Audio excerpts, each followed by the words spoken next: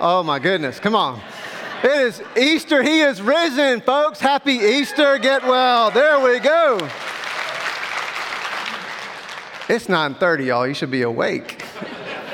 It is so good to be with all of you. Let me ask you a question this morning. Have you ever had a moment, or maybe even a season of life, where expectations did not match the experience that you had? Ever been in that place, right? Like expectations versus reality. I think sometimes it's that our expectations are bigger than whatever it is we experience. It might be a trip that you take or a meal that you have or something that you go to enjoy, and it just doesn't quite live up to what you hoped it would be. But sometimes it's the opposite. Sometimes the experience that we have is better and greater than whatever expectation we have, whether it's a trip or an experience or a meal or just something that happens in your life. And it's so much better than anything that you could have ever imagined it would be. And then there are times in life that we just don't even have a category to anticipate or prepare ourselves for what's to come. If you set me down 20 years ago and said, this is what it's going to be like to be married, to be a parent, to have to adult in life, I would say, you are crazy. Because I just did not have a category to anticipate the highs and the lows of what was going to happen in my life. And maybe you can resonate with that as well. But here's why I share that, is because I believe that is our relationship with God as well. That God stirs and moves and does things in our lives that it's not just bigger than what we expect, but we don't even have a category of how to prepare ourselves or anticipate what God is about to do next. And this is not unique to you and I. This has been the story of God's people from the beginning of time. If you're just joining with us today, you haven't been with us, we've been walking through a series called The Thread.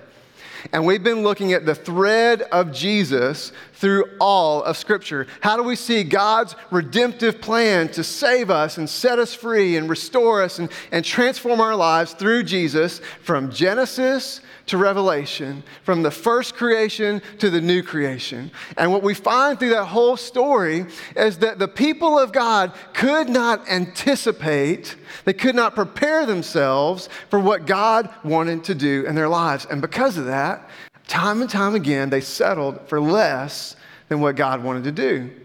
So let's take a look at where we've been. We started this whole series and we talked about creation. And if you remember, God created in love and He created for His glory. And then God began to make promises that I'm going to move in your life and you're going to be my people and I will be your God and I'm going to bring you into the promised land. And I've got a hope and a future for you and I'm going to bless you so you can bless the whole world. But because the people could not anticipate what God wanted to do, they struggled to believe what God wanted to do. They continued to do life on their own and they struggled. And God had to continue to come and save them. He saves them from slavery. He saves them from just attack. He saves them from sin, like time and time and time again, until God has to finally say, listen, you're not getting it, and He lets them leave into exile. But God in His grace, He brings them back and they still continue to struggle even as they're rebuilding the city, and they struggle and they struggle and struggle until finally, several weeks ago, we talked about there was a period of 400 years where God did not speak. Total silence. And the people were waiting and they were longing and they were yearning for something, for God to move, until finally Jesus breaks into the world. He breaks onto the scene and He does something brand new that's not just bigger than what they could have expected, but there wasn't a category for what Jesus came to do. And He gave His life that you and I could be free from sin and death. He defeated death. He rose from the dead, and then He initiates us. He says, now that I am alive, you've got a mission, you got a purpose, you got a story to tell, and we are thrust into brand new life, and we get to be a part of this beautiful body called the church. And we share in the purpose and the mission of God, but we do it with an anticipation of something that God is still at work. And we know, and what we explore today is that Jesus is coming again. and we wait for the return of Christ. Now, here's what I love about how God works in our life. God loves us so very much that he does not want us to miss when he's at work. And so he prepares us and he tells us about it and he moves in our lives. There's moments where you hear God speak or you see God in his word or things happen in your life that are so far beyond coincidence that you know without a shadow of a doubt that it is God, and you look and you listen and you're waiting to hear what God is going to say. You're looking to see what God is going to do next. Because that's the way God is. He loves to nudge us and pull us and bring us along and say, here's where I'm working in your life. And that's why we have this beautiful story of God's plan. He wants us to see what he's doing. And this is the way that Jesus was. Through his ministry, through his life, he continued to share with the disciples, here is what I'm doing. I don't want you to miss it. Specifically, there are three things that Jesus told his disciples over and over and over again. He told his disciples, Jesus said that he was going to die. He told them, I'm giving my life, that the Son of Man, the Messiah, the Anointed One, will give. He comes to suffer and die for you. You see, the disciples, when they jumped on board, they saw the miracles. They saw the teaching. They saw this incredible rabbi, this teacher that they had never seen like this before. And they wanted to be a part of it because they thought, well, this Jesus is coming to be king and he's coming to overthrow Rome. And that's what I want to be a part of. James and John come to Jesus. They want to sit on his left and his right. And Jesus says, you don't even know what you're asking for. I didn't come to rule in an earthly kingdom, but I came to die. Jesus told them that he would rise. That yes, he was going to give his life, but 3 days later, he would rise back to life. That the tomb would be empty, that there would be new breath, new hope, a new mission, that God was going to thrust them into something that they could not possibly imagine. But Jesus, knowing the human heart, knowing the way we struggle, he told them that they would not understand. Jesus told them they wouldn't understand what was happening. He told them that when I die, that you will scatter, that you will deny me, that you will be overwhelmed with grief and loss and fear. You won't understand what's going on until the Holy Spirit comes and leads you into truth and guides you and empowers you. And when that happens, hang on, because you can't even imagine the life that I have for you. Jesus prepared them. He told them what to look for, and then he did it.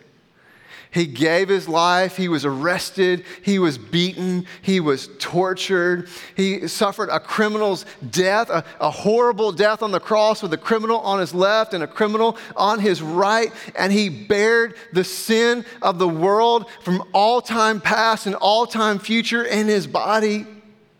And he died and he was put in the tomb. And it was a real death. And the women who had been following Jesus came to prepare the body because he died on Passover. They could not completely anoint the body for his burial. So they came after Passover to discover that Jesus, in fact, had risen, that he wasn't there, that the person that they came to find was gone because he had come back to life just as he said he would do. And then we pick up in the story in Luke chapter 24, verse 4. While they were wondering this, so they show up at the tomb, he's not there. While they were wondering about this, suddenly two men in clothes that gleamed like lightning stood beside them. In their fright, the women bowed down with their faces to the ground, but the men said to them, "Why do you look for the living among the dead? He is not here, he has risen. Remember how he told you while he was still with you in Galilee, the Son of Man must be delivered over to the hands of sinners, be crucified, and on the third day be raised again." And then they remembered his words. I love this phrase, this rhetorical question that the angels asked the women. Why do you look for the living among the dead? He is not here, he is risen. See, please understand that when Jesus died and gave his life and he rose again, he did so that we could be an Easter people, that we could be filled with life in Jesus, that we don't have to stay in the tomb, but we can step out into life. See, if we find life in Jesus, then we need to embrace life in Jesus, that he's called us out of the darkness into the light, out of death into life. That's what Jesus came to do for us.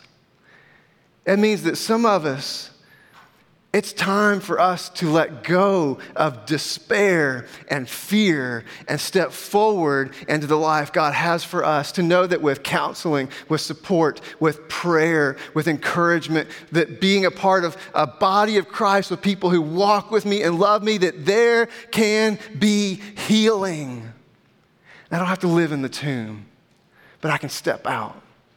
It means that sin can be forgiven. That for many of us, it is time on this day to let go of the shame and the regret and the bitterness of what we've done and how we've struggled, to be able to say, yes, I did that, but it's not who I am, because I'm alive in Christ who sets me free, who has forgiven me and gives me life. And it's time for me to step out of the tomb into life. It means that we understand that life can be transformed and life can be changed. That Jesus can come and set people free, that some of us are holding on to baggage and weight and burdens from long ago, and we are not letting it go, and Jesus wants to set us free.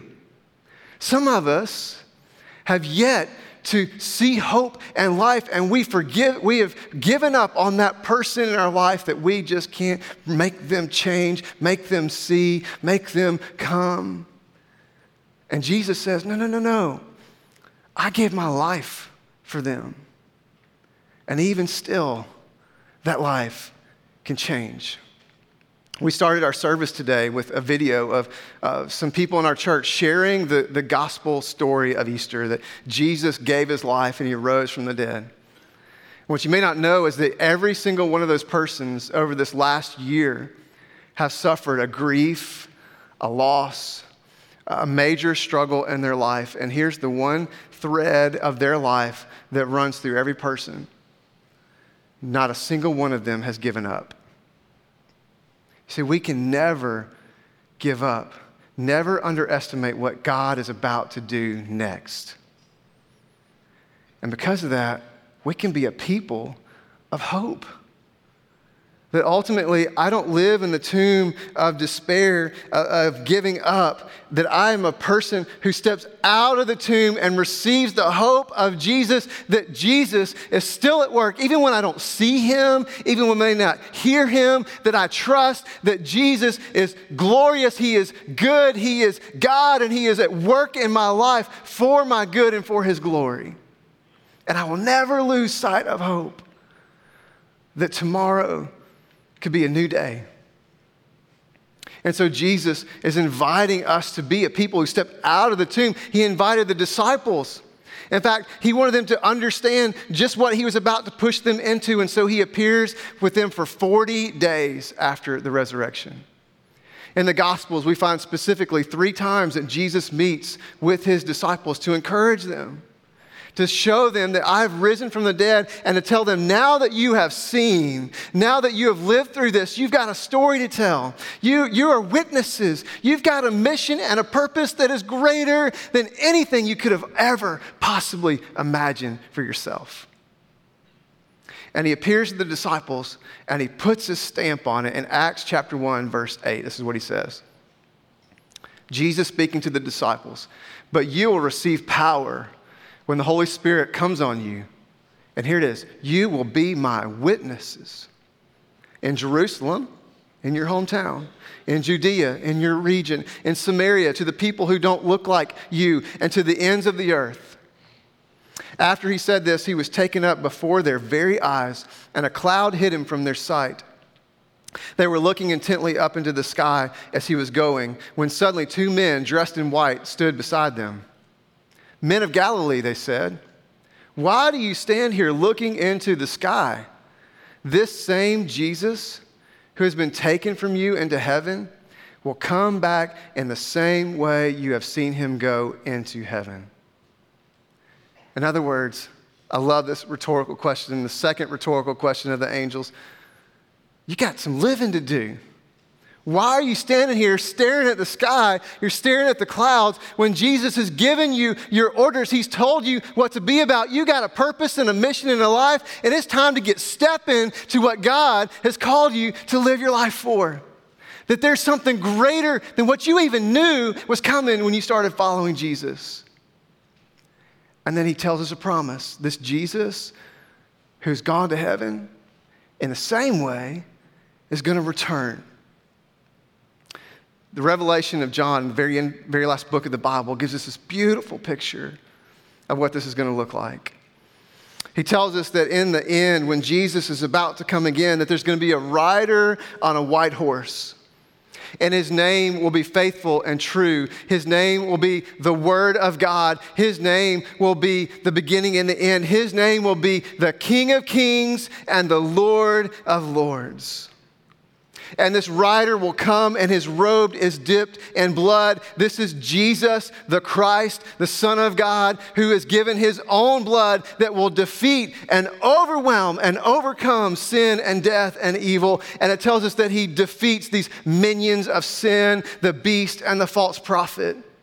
And then there's another great battle between God and Satan, the accuser. But the battle is never in question of who's going to win the day. It's just a matter of when and how. And it tells us that fire comes down from heaven and defeats Satan once and for all, throws him into the abyss.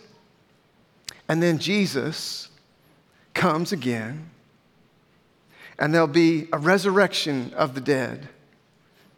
And all people will stand before God and be judged. And Jesus will sit on the throne of God. And all whose names are written in the book of life, meaning all of us who put our faith and our trust in Christ, that we surrendered to him to follow him, and our name is written in the book of life, that we will not be judged for our sin and brokenness, but we will enter into eternal life with God forever. We'll be in the presence of our Savior, our Creator, our Redeemer. And then we get a picture of what's coming next in Revelation chapter 21. John tells us by his vision, "Then I saw a new heaven and a new earth, for the first heaven and the first earth had passed away, and there was no longer any sea. I saw the holy city, the new Jerusalem, coming down out of heaven from God, prepared as a bride, beautifully dressed for her husband. And I heard a loud voice from the throne saying, 'Look, God's dwelling place is now among the people, and he will dwell with them. They will be his people.' And check this out. And God himself will be with them and be their God. He will wipe away every tear from their eyes.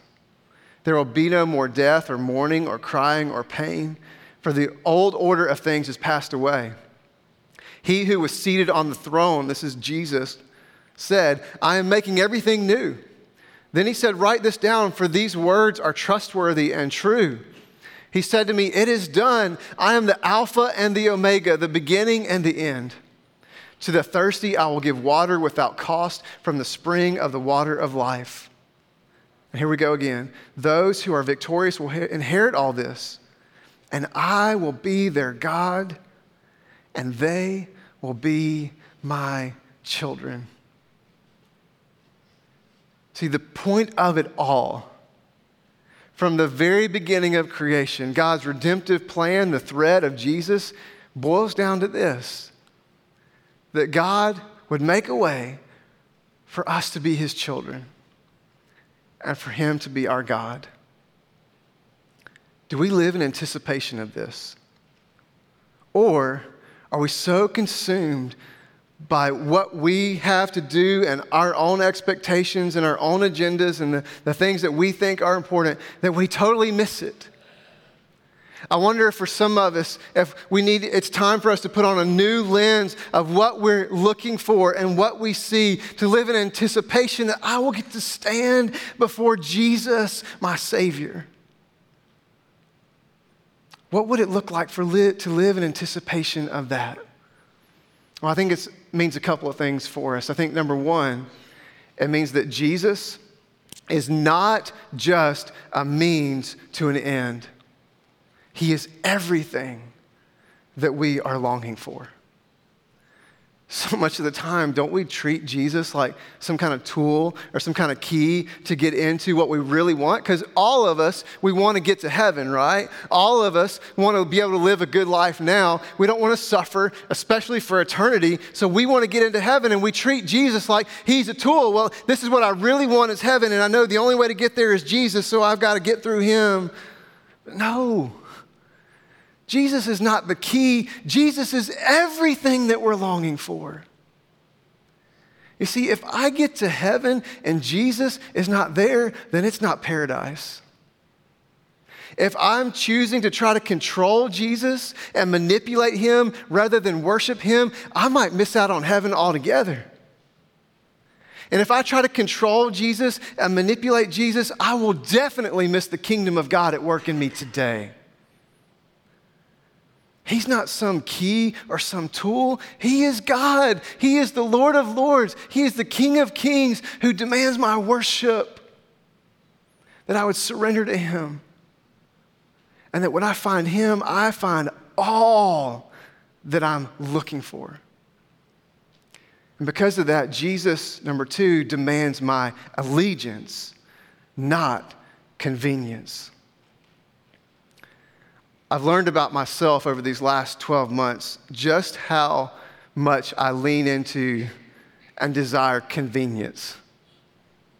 I don't know if anybody else feels that way, but that's what I've discovered about myself, and that when things get out of control, they get out of my grasp, man, I will fight hard to get control again so that I can make it convenient. I want life to be when I want it, how I want it. I want it to be in my schedule and my time, the way that I want it to be. And when I get inconvenient, when things get uncomfortable for me, I don't like it. But what I've come to learn in life and ministry is that the very best, most important things of life are not convenient. Think about it. The most important relationships in your life are not convenient. To have a loving, lasting relationship requires commitment, not convenience. There are times where you got to carry the weight. There are times where somebody else has to carry the weight for you. There are times when it's hard and you got to show up again and say, I'm still here and I'm still for you. I think about growth. All of us want to grow, right? None of us want to stay in the same place. We want to mature. We want to become better people. We want to be who God wants us to be and who we want to be. Well, guess what? Growth is not driven by convenience. Growth is driven by persistence and a willingness to take risk, to move forward when I don't know where it'll take me. I think about knowledge and wisdom. Knowledge and wisdom is not driven by convenience. It is driven by a willingness to fail, and when I fail, to learn and keep moving forward. And most certainly with God, God is anything but convenient. God doesn't say, come to me and be convenient. He says, come and surrender. Come and trust me. Come and follow me, Jesus said. That was not convenient. They had to turn their back on everything that they knew. But in return, he says, I will give you life. I'll give you hope. I'll give you a future. I'll give you a purpose. And all the expectations you have for your life and for the world are not big enough.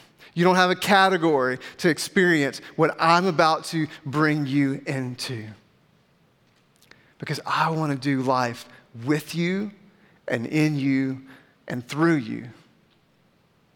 Which brings us finally, what does this mean for us? It means that if my religion is ritual without relationship, then I am missing out. See, Jesus came and he gave his life. He died on the cross. He rose from the dead, not so that we could follow rules and show up on a Sunday and be engaged in programs and be here for an hour and check off a box and say, I got it done. Jesus came so that we could have life and have life abundantly, and that his Spirit would live in us, and that we'd be driven into something that we couldn't possibly imagine, that we would be too scared to step out into if we knew all that it implied. But Jesus is with us and he's living in us. You see, here's the thing, is that ritual and rules are manageable. I can say whether or not I did it. I can check off the box. I can show up. I can make it happen. But relationship is messy. Surrender is hard. Trust is scary. But that's what Jesus is calling us into, because ritual and rules, if it's not pointing us to something greater and bigger than us on its own, is fine, but it will never be lasting. It'll never be transformational. It'll never bring hope. It'll never bring life on its own. It's got to be partnered with something that we have to step into with fear and trembling. And that's what God is calling us into, that we would trust him, that we would surrender to him, that we would step out of the tomb and into life. Brothers and sisters, please understand, the death of Jesus is real. It is the most logical, historical conclusion. The resurrection, Jesus came to life. It was real. It is the most logical, historical conclusion, which means if those are true, then it's true that Jesus is coming again, and I will stand before him. This is not a game, and Jesus is not somebody that we can control or manipulate. This is eternal life. This is the gospel, the good news. This is the purpose and mission that we've been called into. It is everything. It cannot be parked away for me to pull out when I want to. It requires all of me, that I go all in with Jesus, but I can do it because Jesus has already gone all in for me. He gave it all. Every ounce of blood he had to give, he gave. Every bit of obedience he gave. Jesus, the creator of the universe, stepped into our creation that we could see the face of God and hear the voice of God and know the love of God. He gave everything he had to give.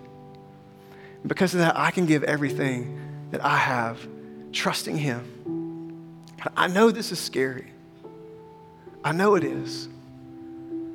But I think what ought to break our heart, what breaks my heart here in the American church, not just Get Well, but just our culture that we live in, I believe that we have tied ourselves to the experience of church.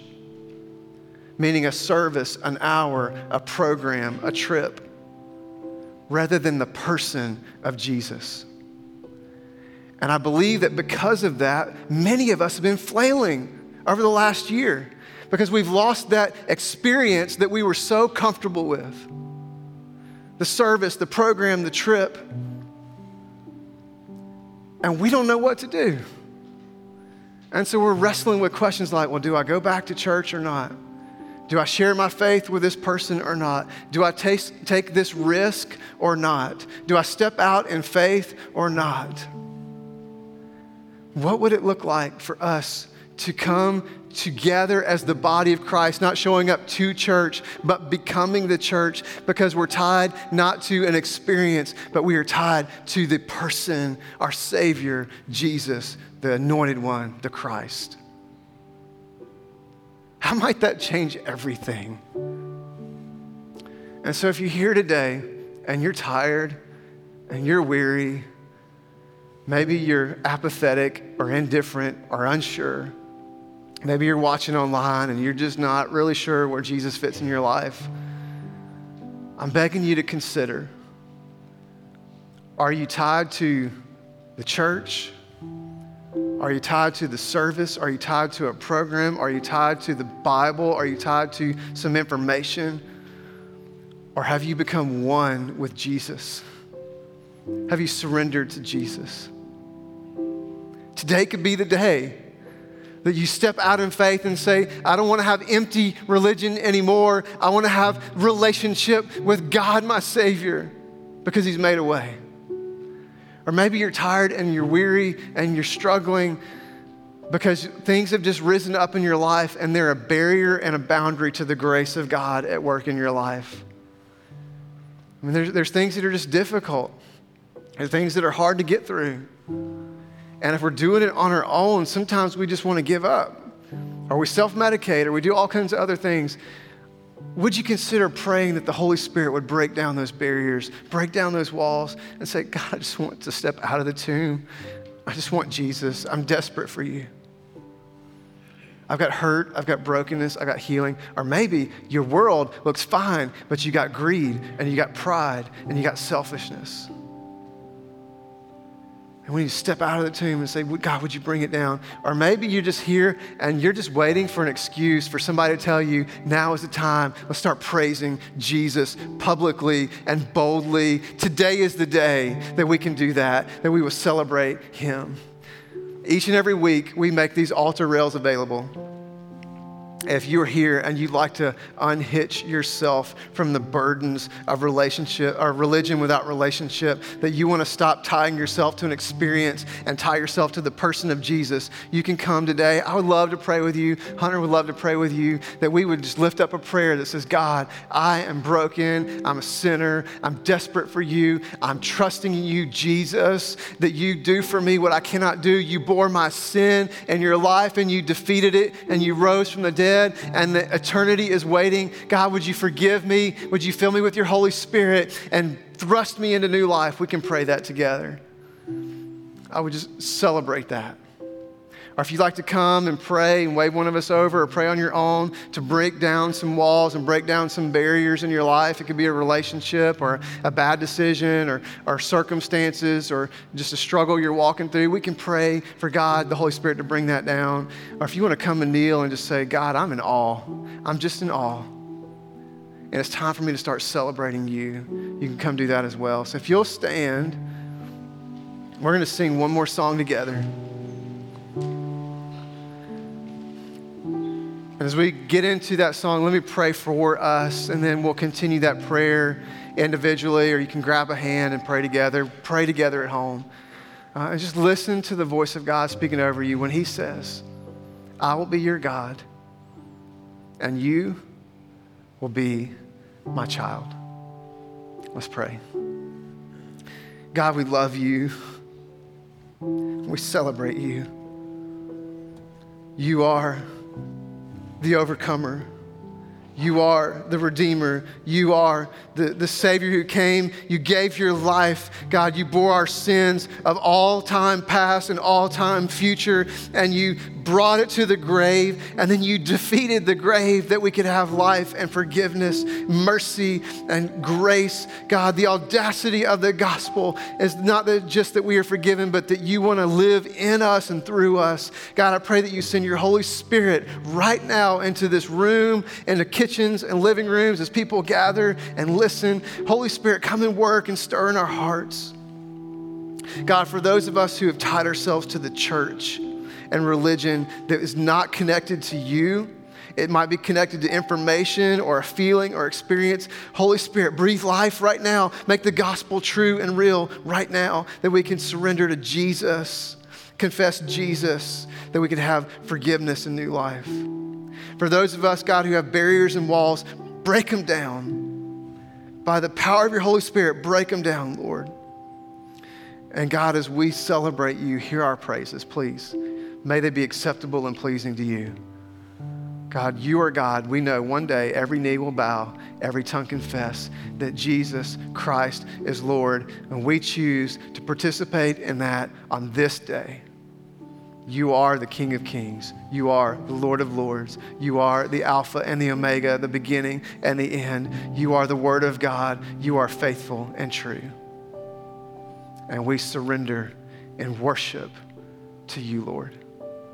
It's in Jesus' holy, holy, holy name we pray. Amen.